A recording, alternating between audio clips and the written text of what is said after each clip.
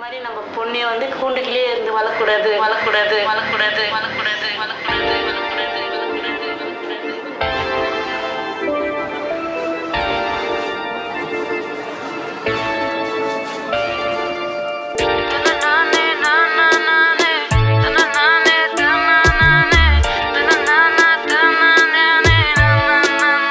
Oh my God, here's another one for you, baby. You've been on my mind lately. Never seen a force like this. Never heard of them like this, yeah, yeah. They never wanna see us godly. Devis and Maharanis. About to flip the script. 2020 is a plot twist. Stay with me. Yo. Stay with me. That's that Friday Night Vibes brought to you by Priya Raghu. Oh my God. Yo. Jeez. Crazy track. That's Kamali. Once again, Priya Raghu coming off her debut mixtape. Damn, she's Tamil. Damn. Dropping on September 3rd. Voice though, you know? Jeez. She got a voice because she's a vocalist. Oh She's my also God. a songwriter and a producer. Yeah, she's killing the game, man. Yo, she's a repeat offender on the After Hours show. Yeah. Priya Raghu, if you don't know, has a very extensive resume.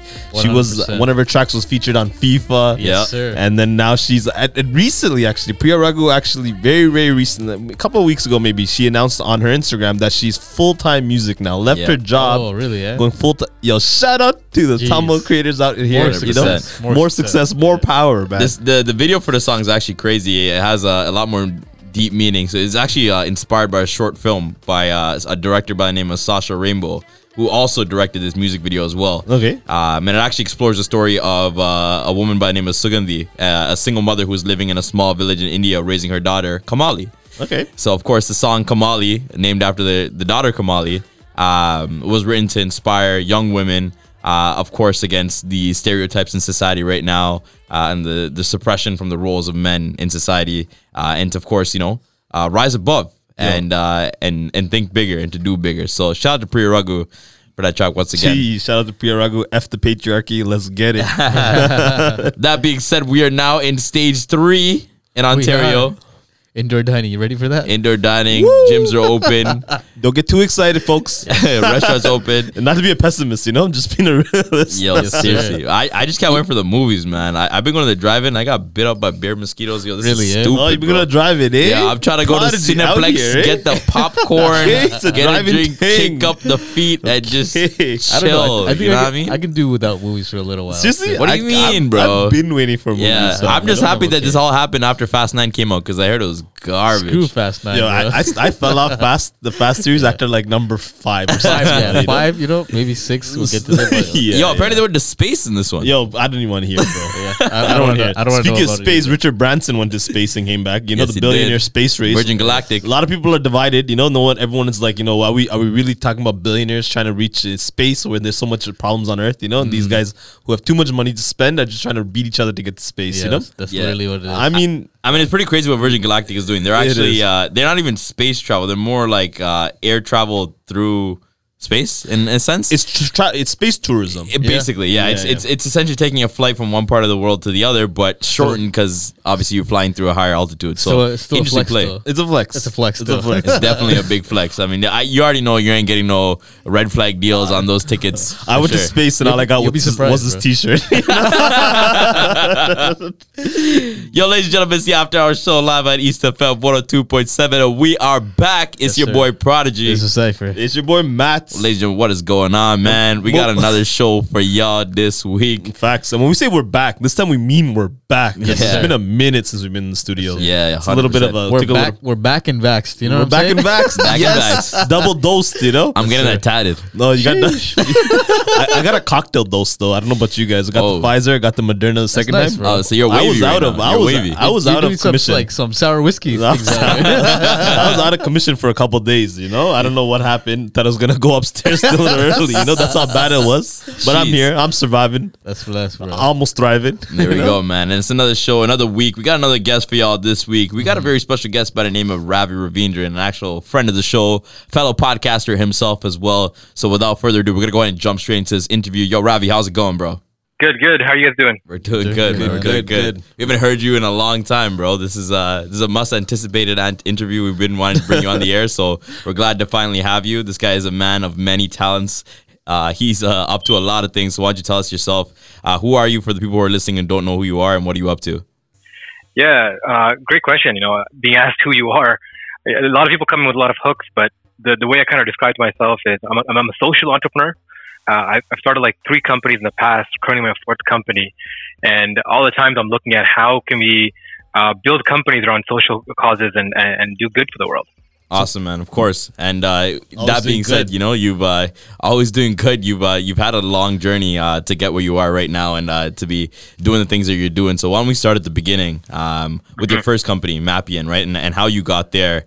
Where did the inspiration come to first off, start a company of your own, and secondly, do it in the home grounds of the school that you graduated from?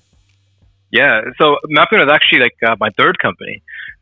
Between the ages of 17 to 25, I started 3 companies while I was in university. And the reason why is after I was in school during the 2008 financial crisis, I saw a bunch of people who just got hired lose their jobs and come back to school and hang out, a year, 2 years after they graduated, because there was nothing they can do. And they're just applying for jobs. And I realized, I'm like, nothing is stable in the world. Nothing is given, right? And it's better to always stand on your own 2 feet and just, be rewarded for the problems you solve. That could be within a company, but that can also be outside of a company, creating your own solutions. And I just had to play my hand in that bucket. And it turns out, universities are the perfect playing ground for any beginning entrepreneur because they have a lot of resources towards aiding entrepreneurship. So my undergrad, I stretched it for about 7 years. And during those times, like I studied and did a lot of extracurriculars, but at the same time, built companies. My 3rd company was my first tech company.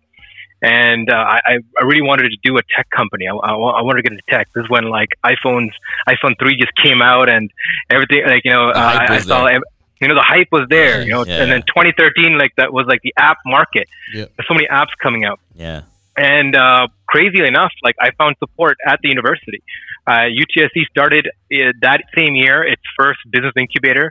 UFT has a 13. That was its 13th. Right, it was the only one outside of downtown Toronto that a university had an incubator, and it's the only one in Scarborough.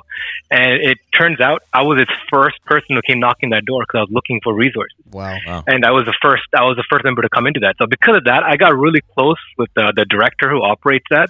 Got a lot of support from the university and the entire campus. There was a time where like they were promoting me as like the face of UFT entrepreneurship and sent me out to a bunch of conferences under UFT's name. Wow. Gave me a lot of free publicity and press, and that allowed me to like get access to talent. I hired interns, co-op students. Like I had to, grade co-op students to work for my company. Right. Wow. And being able to get that kind of like exposure and work done for you and all that free stuff. I mean, universities are more than just education centers now, especially. They're looking to co-invest into budding entrepreneurs. That's a wild thought too, because like, you're saying right now that like universities are a great place for an entrepreneur because they provide these resources. But I think there's a consensus right now, at least, that like people who are going to entrepreneurship are like trying to tend to shy away from education and post secondary. At least that's what TikTok's telling Right, people at least to what do. TikTok's telling, Yeah. for sure, right? So you're giving us a little different take, right? I think it might be a hot take. So what do you mean by those resources? And like, how do you feel about this new era of like, you don't need post secondary, you don't need education to be an entrepreneur? Yeah, so let's talk about the business of education, right? Of higher education. It's one of the biggest, most lucrative, highest margin products in the world, right?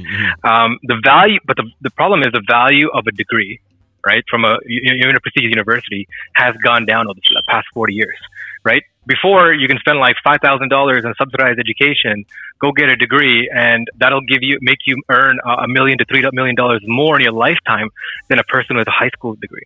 Right now that ROI has changed, its price has significantly gone up, and are not as differentiated, right? So the value of that product has gone down. But universities, they have huge pools of resource.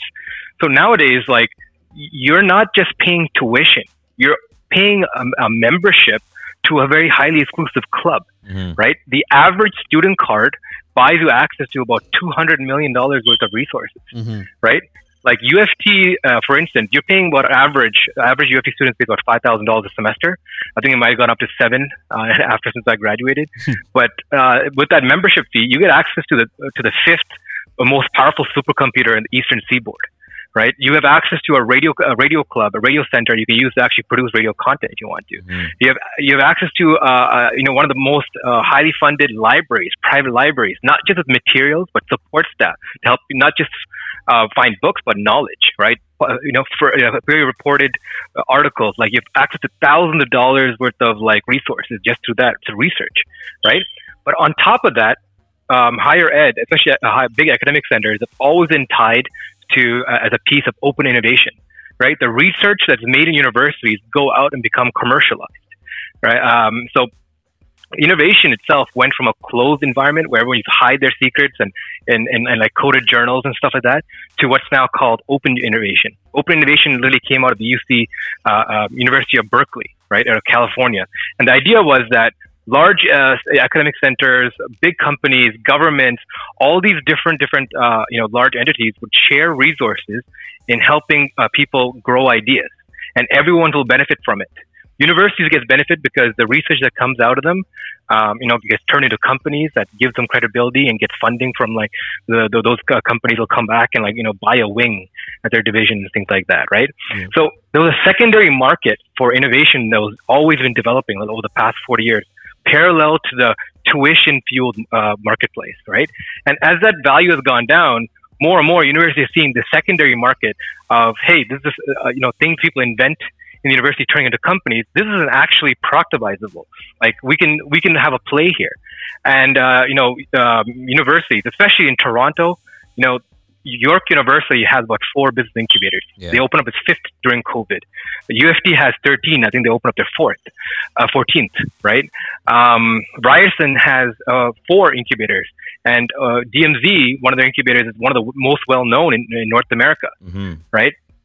So universities invested a lot of infrastructure in supporting businesses, and they're seeing as like a co-investment, right? Just like they would fund research of a researcher, and that research will get them like the recognition, so they can say like, hey, look at all the research coming out of this university.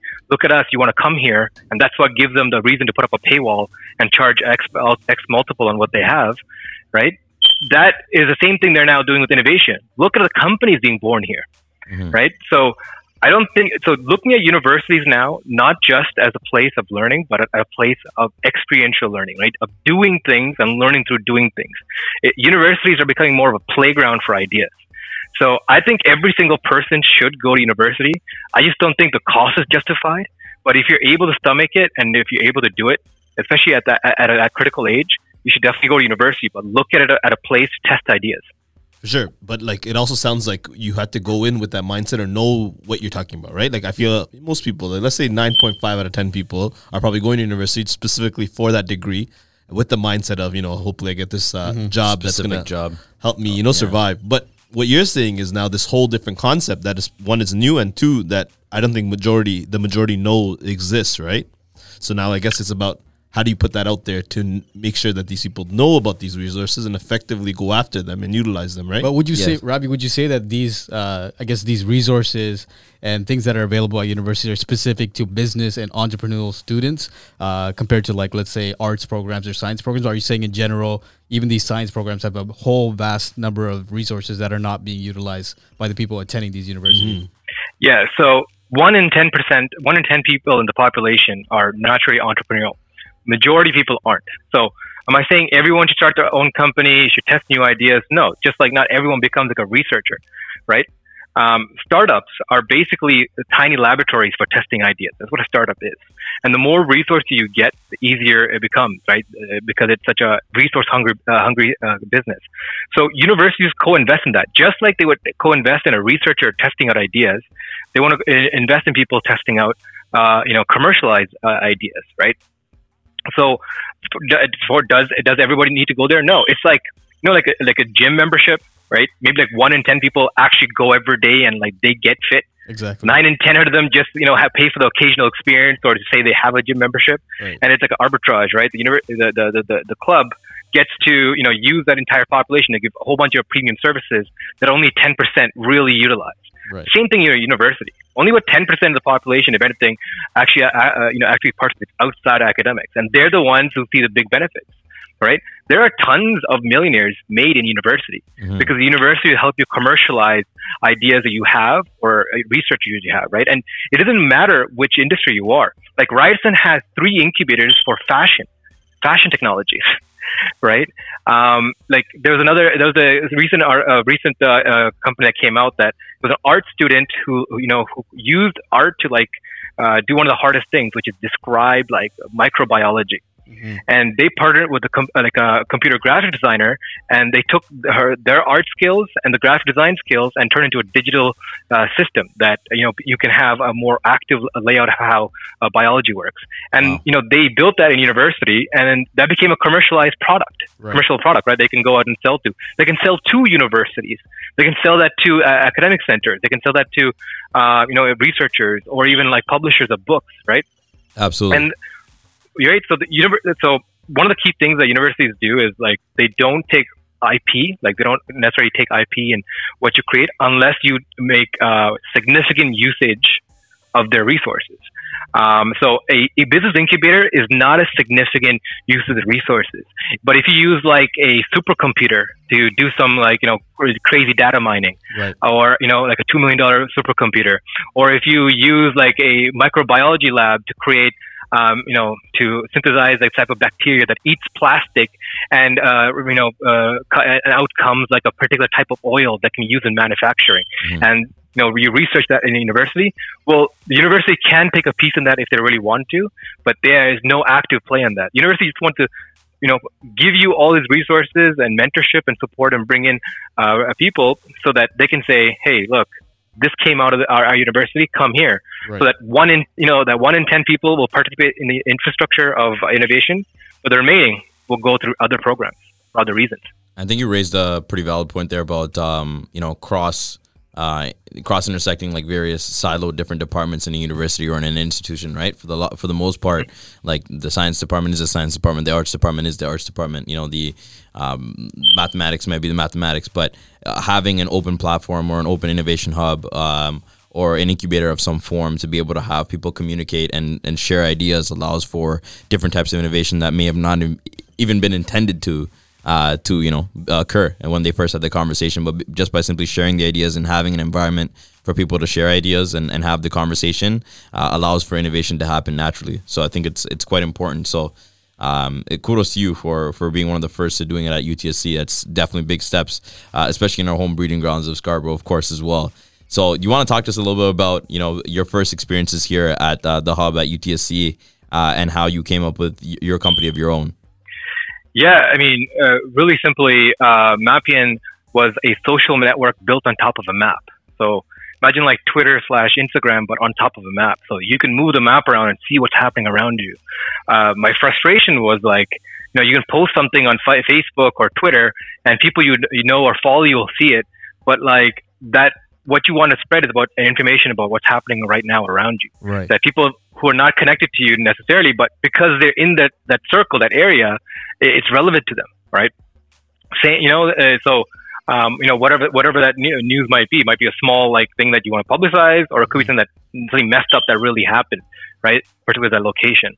And so what we did was we built it on top of Google Maps, a social network where if you post something, you can post it. But what we did different was that during 2013, we worked with Google Maps internal team. Like now you can see with inside buildings, inside malls, floor by floor. Right.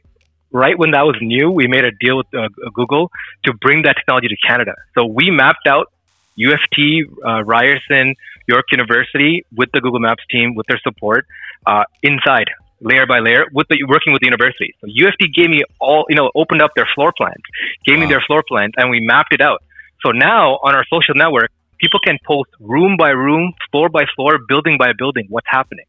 So social event, something happened on campus, funny thing happened in a lecture hall, whatever happened, right? They can post it in, each room. So the lack of FOMO, think about it, right? University has so many things. But sure. On average campus, so many things going on, constantly. Yeah, average campus, like UTSC alone is the smallest campus of 14,000 people, right? A bigger campus like UFT downtown is 50,000, 53,000 students. Yeah, exactly. Always something going on, right? And geared towards a type of experience. So this is a way to capture all that. So yeah, we using the university's help. Like I knew nothing of tech. I didn't know of any code, none of that. But I was able to find support, find people to work with, and we slowly built this thing. I was able to pitch a billionaire, got him to give me $30,000. Went on a few pitch competitions, got some resources, and got this thing made. Right. Nice.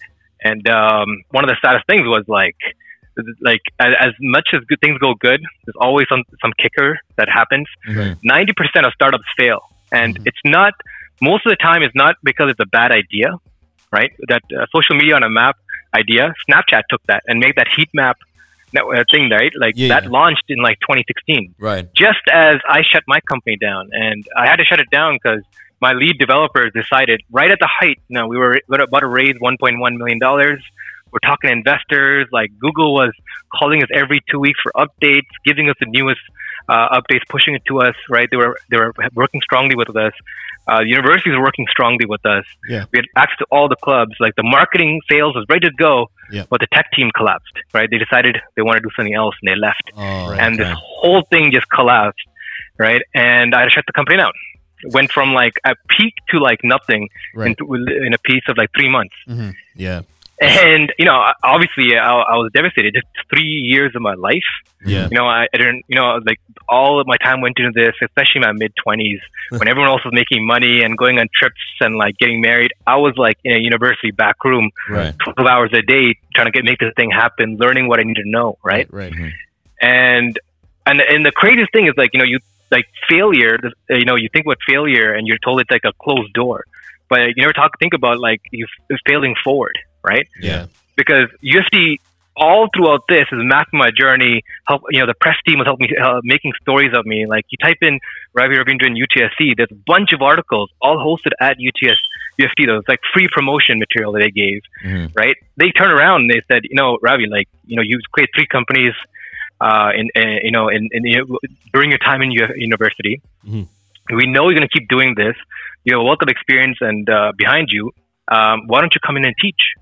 Right? And this is crazy. Like I failed at one of my biggest risk I ever taken. Mm-hmm. And the result of that failure ended up with one of my biggest opportunities. Right. To teach at UFT. That's insane. As an entrepreneur in residence, right? That's what they gave it. So being an entrepreneur in residence, I get access to the full facilities, all the amenities that UFT has for innovation.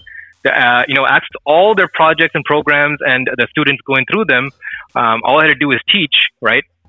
A few hours a month, and it's like you make use of our facilities and see what else you want to work on. Which is low key like what you were after, anyways. Yeah. And it kind of came back. I never thought it'll happen, right? Because as I was like the first person incubate in that incubator, the hub at UTSC, right? The hub programming developed along with it. And I helped bring traction to it. I brought like Radhika, the MP, when she first became MP, brought that was her area. Brought her to the campus and showed her what's going on, and she helped bring that attention. Like I helped get press attention, right? So like I genuinely love that place. That was like home to me. Yeah, I can tell like the work didn't go unnoticed either, right? Of course, because through all the work that you did, and of course the rise and fall of mapping, whatever it may have been, the lessons were learned. And you being the first in the incubator and being the spearhead for obviously they recognize the lessons were learned as well. So who better to really teach the next people coming through to use the disruptors than the first person who did it themselves, right? Sucks. Yeah. I mean, like you said right there, like a den, right? Like that's what these the hub felt like. It's like a place where you meet, you go to, and you meet like-minded people, right? And they're all working on hard things together. Yeah, like a science lab, or like a co-working space, or like a place where things are always happening, right? Just being around that, it's intoxicating. Yeah. What would you say would have been the biggest challenge going through that entire experience of your your first tech startup and like an app-based business? What would you say would have been your biggest challenge in tackling that? Like I loved all the pieces of it. I just never got to enjoy it because during that time, this is especially when like startups weren't that cool. Like not much people are talking about it. Yeah, But like, it was also in the middle of your 20s, right? The most productive times of, where you're supposed to be doing crazy things. So Yeah. like the whole time, it's always the biggest question is like, am I wasting my time here? Because everyone is telling me I am, right? So I never got to enjoy it.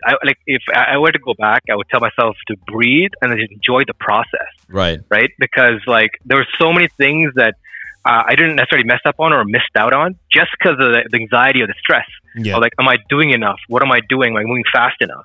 Yeah. Right? You're so worried about moving that you're forgetting, but you're not necessarily looking at where you're going, right? And that was one of the hurdles, right? So I think one of the cool things now, living through this period where like suddenly entrepreneurship is cool, right? Like everyone needs to be an entrepreneur. Everyone needs a side hustle. It's right? a sexy thing right now. Yeah. Yeah, Yeah. right. So now it's like if you're doing something, you're no longer looked as crazy, Mm-hmm. Yeah, right? yeah. I feel like in this climate, it's the best time to start because everyone else is doing it. No one's breathing down your neck to being like, "What are you wasting your time on?" Exactly. Right? Yeah. And to that point as well, I mean, your next venture that we're going to speak on, BlueMex, is really a double-edged sword in that sense. I mean, you spoke about community building and reaching out to both, new students that are coming in UTSC as well as, billionaires and also the founders of the spaces that you were connected to. So, of course, you have your podcast side of BlueMex, but then you also have the tech aspect of it as well, right? And the business of it, BlueMex as well. So let's talk about that, and let's talk about how you diverged from Appian and the lessons you learned as a teacher at U of T to now starting up another tech venture of your own as well as a podcast of your own. Yeah. So my current venture, BlueMex, we're a experiential media company. So mostly basically means podcasting, but experiential media is media that you not just consume, but you're creating. You're co-producing, right? You're experiencing it while doing it. And the reason it's so powerful is that the internet has given us two forms of leverage. Right. In the old days, if you wanted to do something crazy, you needed leverage. You needed something to move the world. Right.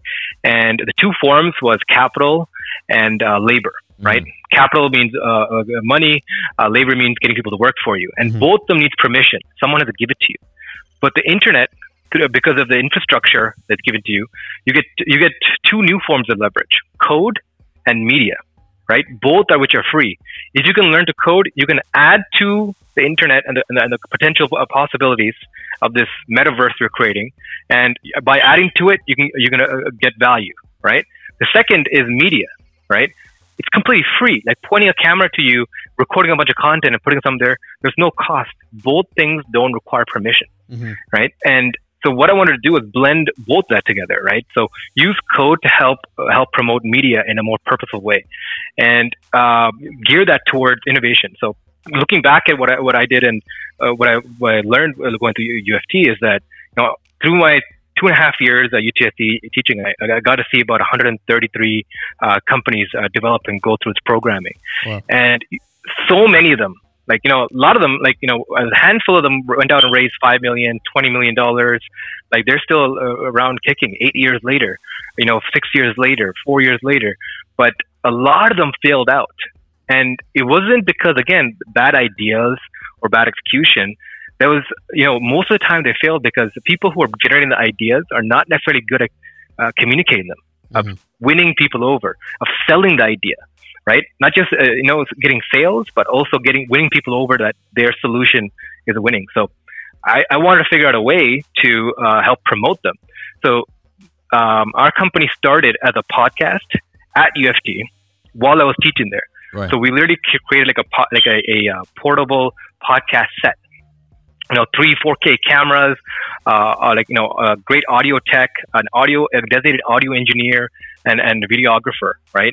And the whole set was movable to go from incubator to incubator in all the universities and just film all the people that work there. And the idea was to just create free, high quality promotional material for each startup, right? That they can use to be like, yo, this is my story, right? Because one of the main things is that unless you go out and raise $3 million, CNN's not going to write about you.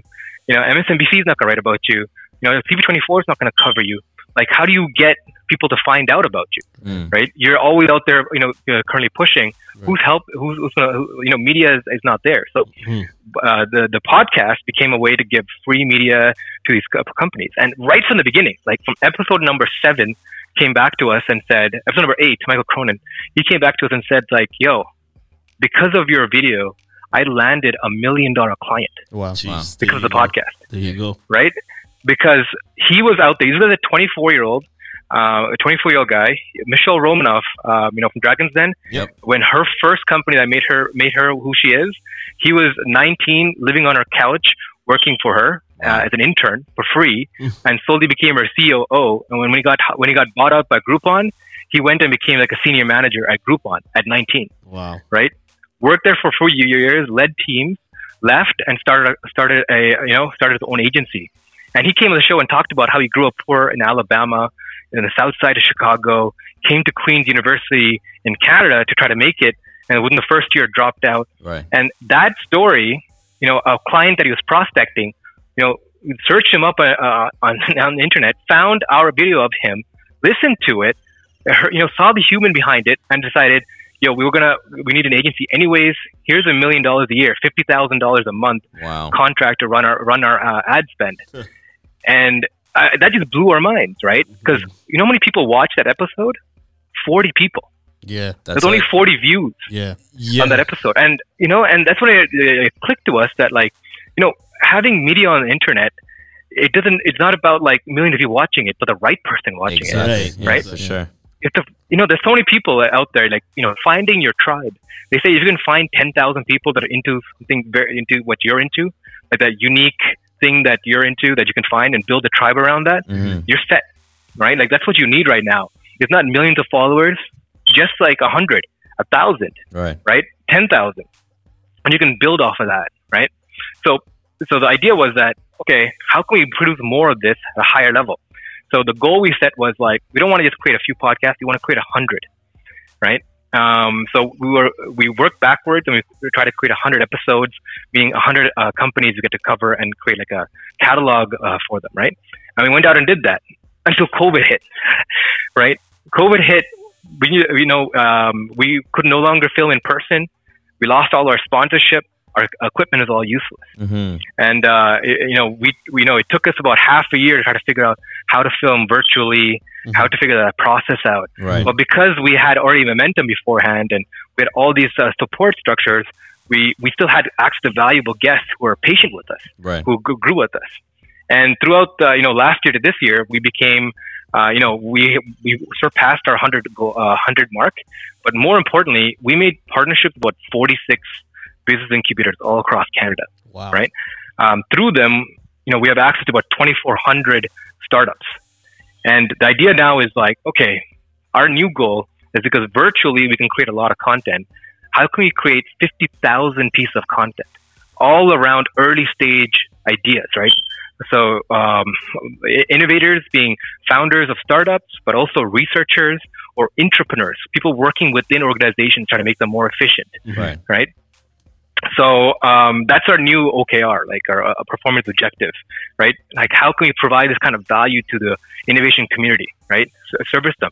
And turns out, like a lot of people actually want to know and meet founders, right? Just like that founder in the beginning who got a client reached out to him. We have had so many stories of people who, guests came back to us and said, hey, I hired employee number 1 and 2 because they see my episodes, believed what I believed, and was willing to take a pay cut to come and work for me. Wow. A VC, I was able to see this episode and, again, give a human angle to why I'm doing what I'm doing.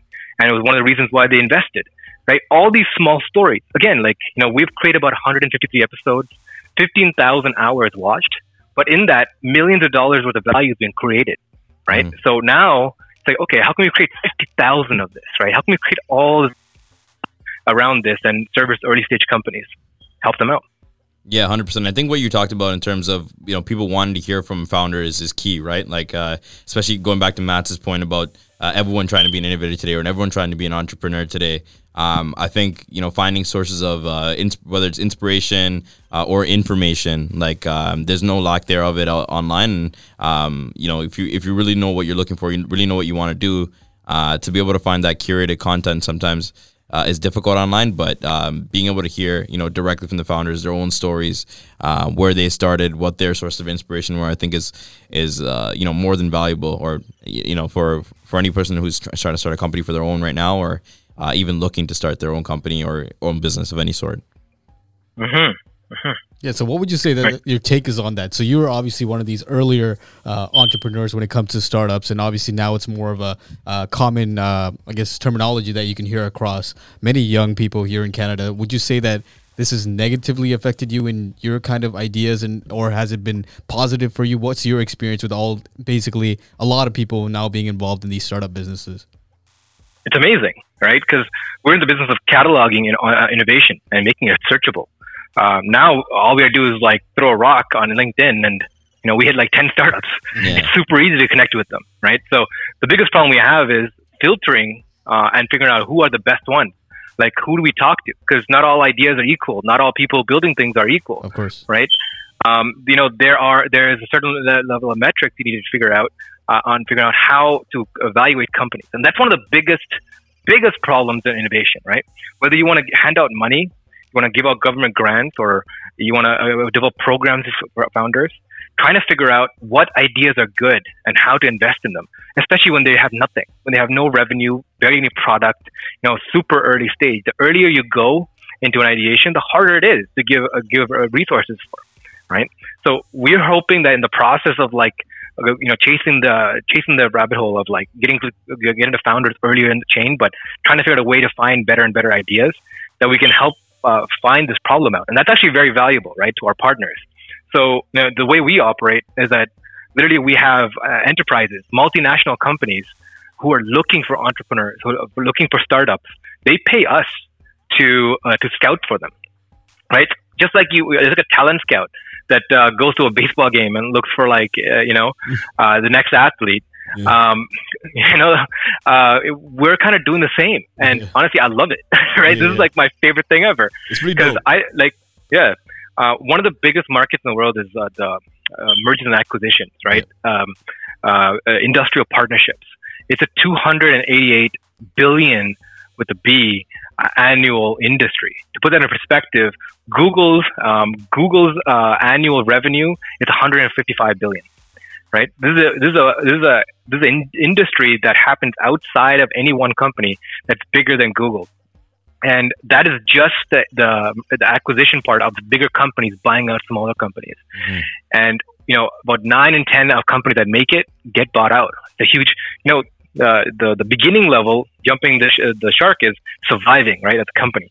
This valley of death where your product is not really as valuable, where your service is not as valuable as the rest of the things in the market. So no one's buying it, right? If you can survive and get to a point where you're profitable and you're moving forward, the next step is, you get acquired by a bigger fish, right? Bought out, or do you become venture raised, venture backed, and explode, right? And we see the companies that get like the $60 million, the $300 million, the big raises, they'll always get the news. But quietly behind the scenes, it's a huge acquisition market of people getting bought out. Mm-hmm. And there's tons of people, tons of millionaires who are created every day, from an app that they bought out for $3 million, $500,000, $20 million, right? There are teams of people, 5 people, spend 3 years, just build something out and then get acquired for like 3.5 million, 7.5 million. Right. And those kind of stories happen all the time. And it's actually more accessible than the VC backed, raising money kind of thing, because large companies don't really care as much as VCs when it comes to, who you are and your background. They're actually way more equitable. Right? They're chasing high, what's your company, how well you're performing, how fast you're growing. Like they want to acquire your growth. They can add that to their balance sheets, right? Mm-hmm. And it's a secondary market that innovators can use to finance themselves, right? So it's like, instead of trying to build like a company out an IPO in 10 years, You could spend 3 years, working on something you love, building it out with a bunch of friends, flip it in 5 years, just like you would build a property and flip it, right? And then go chill do what out, you love. and then go do it again, Exactly. and then go do it again, Yeah. right? Like there's so many serial entrepreneurs that are doing these micro plays now, right? That go out and see an opportunity. Okay, let's build this out. Mm-hmm. And I think this is like a future. This is like going to be the more of the future of work, where more people are innovating, right? Not necessarily building massive companies, but just creating parts of it, right? Right. So in this innovation market, there are 4 different segments where you can play in, right? The research segment, where you can be a researcher working at an institution or a think tank, like work, at the very beginning of an idea of how things could work or become, right? The second part is early stage. This is the hardest part, where you become a founder. You take an idea either out of a research program and you turn it into a commercial product, and you start commercializing it, right? But the third stage, right, and the second stage you kind of merge is when you go from like an idea into an actual you hit product market fit and you have to scale it, right? This is a completely different skill set than ideation. And this is where most founders mess up on, is that the skills needed to develop an idea and turn it into a product or a service or a process, right, is different from scaling it after finding product market fit and getting it to a particular user and getting the revenue you need to actually build a business, right?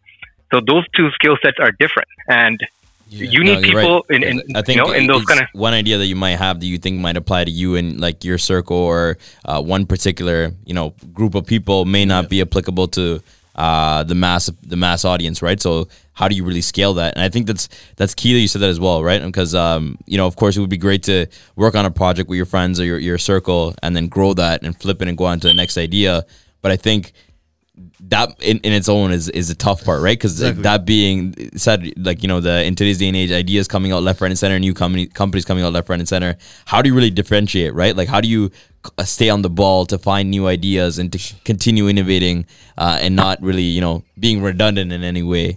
Because of course, again, to your point, there's no shortage of innovation happening across the globe right now. Mm-hmm. So as a serial entrepreneur yourself, how do you really differentiate? Where do you find inspiration for new ideas to keep that ball rolling? And is the next idea constantly brewing while you're working on the first one, or is that a thought process that occurs after the first idea has been rolled out?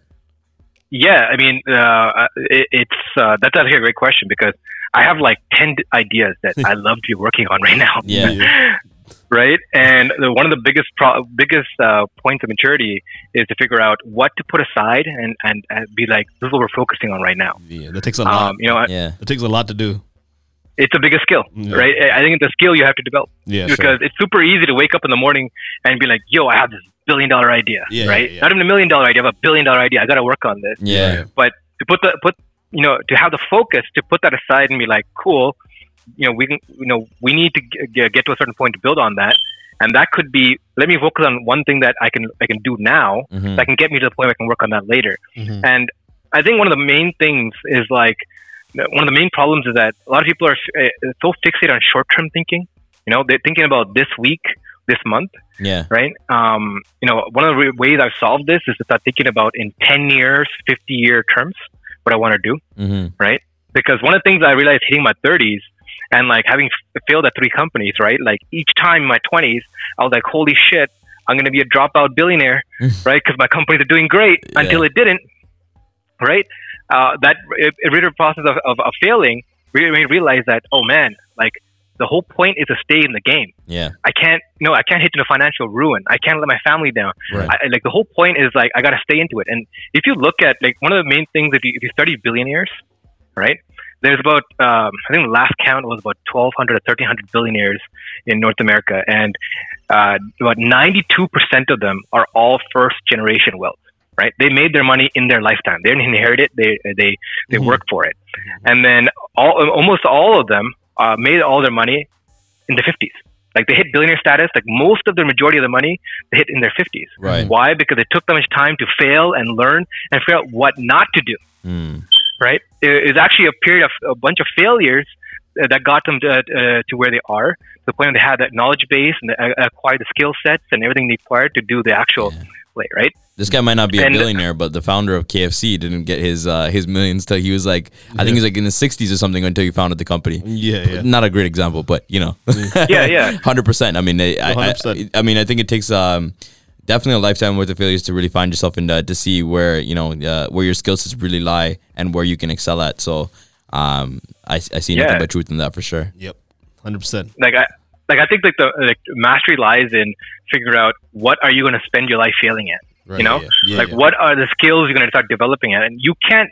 There's no way you can learn and do that unless you have a long view of what you want to be accomplishing. Bro, that's, Down the line. Right. That's a key element to everything. I think that's everyone always has a short-term trajectory, right? Like people want to invest today and they want to get that return tomorrow, like yeah. literally 24 hours. I think you know? that all But- comes along with like social media and stuff. You Yeah. get like likes, instant gratification. Yeah, yeah. That's, like people are just so used to like instant. It's human stuff. nature, you know? Yeah. So like there's this meme that I always like to reference a lot. It's like a picture of an iceberg. Yeah. And then everyone sees the top of the iceberg, and Yeah. top of the iceberg is success and money and like power, everything, right? Right. And the bottom, below the ocean, where the rest of the iceberg is like massive chunk of ice, like triple the size of the what's Yeah, sticking yeah. out of the water, and like that's where like failures and pain and loss and everything is, right? And like what does everyone see? Because we're above the surface, we see the top of the iceberg, Right. right? right, exactly. So I mean, it comes with the game, especially if you're going to go down the entrepreneurial journey, right? You 100%. need to fail. And as an entrepreneur yourself, Ravi, what would you say, to anyone listening right now, and obviously some of the younger listeners who are looking to start their own companies or looking to become innovators or entrepreneurs of their own, what would you say are some skill sets that they need to have to be successful in this game? Two things. Your reality determines your focus. So what you focus on becomes what you are. And part of that is, what do you spend your time in, right? What are the content you're consuming? Who are you hanging out with? What does the majority of your downtime go into? What are you learning, right? Like all that stuff, right? So if you have this ambition in your heart of like, oh, I want to do this or I want to accomplish that. Well, how many hours is dedicated towards that, and what are the associations you have supporting you towards that? One of the hardest things to do is let go of toxic people around you and find positive mentors, supporters, or just people with the same like minds. Yeah. And one of the best ways to do that is go to a place, right? Two of the best experience is either going to a high performance school or joining a high performance company early on and just being around high performance people, right? So focus determines reality. Second is that you have this is the first generation, Gen Z and onwards, right, that live in a completely permissionless society, meaning you don't have to ask for permission to get anything anymore, right? If you were a kid asking questions back in the day, too much, you're gonna slap in the back of the head. Now you can go to Alexa and ask why the sky is blue and get the perfect answer. True. Not just a answer, the perfect answer, Yeah. right? So maintaining that mentality, you don't have to ask permission from people to get knowledge or to learn something or to figure things out or even try something. Yeah. If you have access to the internet, if you can, for working for 3 days of a part-time job a month and getting, paying for a phone bill and getting a cell phone, you have access to 2.4 billion people in the world, all interconnected by technology, right? You just need to find a small tribe of others like you digitally that are interested in the same kind of problems, same kind of things with you, and boom, you got something, right? You have a movement there, so you can build digitally without waiting for people to give you anything. That's a fact. That's actually a That's fact. That's crazy. That's a crazy fact, actually. Never took that in, but it's Yeah. actually the truth, That's so wild, man. So if we're gonna talk about out of ignorance here, and on that point, if you're someone who's looking to find a tribe of your own, right, and things that you like and things that you do, where would you begin? Where do you start looking? I don't think you start looking. For me, I would attract, right, by putting things out there. One of the best ways to find your people is to start putting out there what you truly believe in or what you're going through, right? If you have nothing to deliver, you can at least talk about your pain. Everyone has something, right? But one of the greatest things is just creating content for me, right? I only started 2 years ago. Right. I've never even even to this day, I barely even put a phone to myself and record a video selfie, and talk to Instagram, talk to my phone. That's weird for me, right? But because of a podcast, we have a structure and all this, creating content has allowed me to find other people who think like me, Right. right? So I think everyone should be a content producer, especially if you want to work on hard things. Start talking about it openly, right? And putting stuff out there, and people will find you. Interesting, man. That's Amazing, crazy. man. Amazing. There's a lot of great points today from that conversation. Once again, ladies and gentlemen, that was Ravi Ravindran, the founder and CEO of BloomX. Catch his podcast, the Disruptors Podcast. Ravi, can you tell us where we can find the podcast available? You can go to bloomx.io, the website, or you can search in BloomX Disruptors onto YouTube. That's our podcast. But if you go to the website, you can see our catalog of 20 different podcasts, as well as our content library, where we host all our content. There you go, man. Thanks, man. And for all the listeners right now who want to maybe get in touch with you to talk business, innovation, technology, entrepreneurship, whatever it may be, how can they get a hold of you? LinkedIn. Easiest way is to DM on LinkedIn. Again, if you're working on hard things, LinkedIn is a great place to find people who are professionally motivated. That'll be the best place. Awesome. Amazing. Ladies and gentlemen, once again, that was Ravi Ravindran, and this has been the After Hours Show live on East FM 102.7. Once again, every Friday night, 9 to 11 p.m. We'll be back next week with another show for y'all. Until then, it's your boy Prodigy, This is Cypher. It's your boy Mats. and we out. Peace. Peace.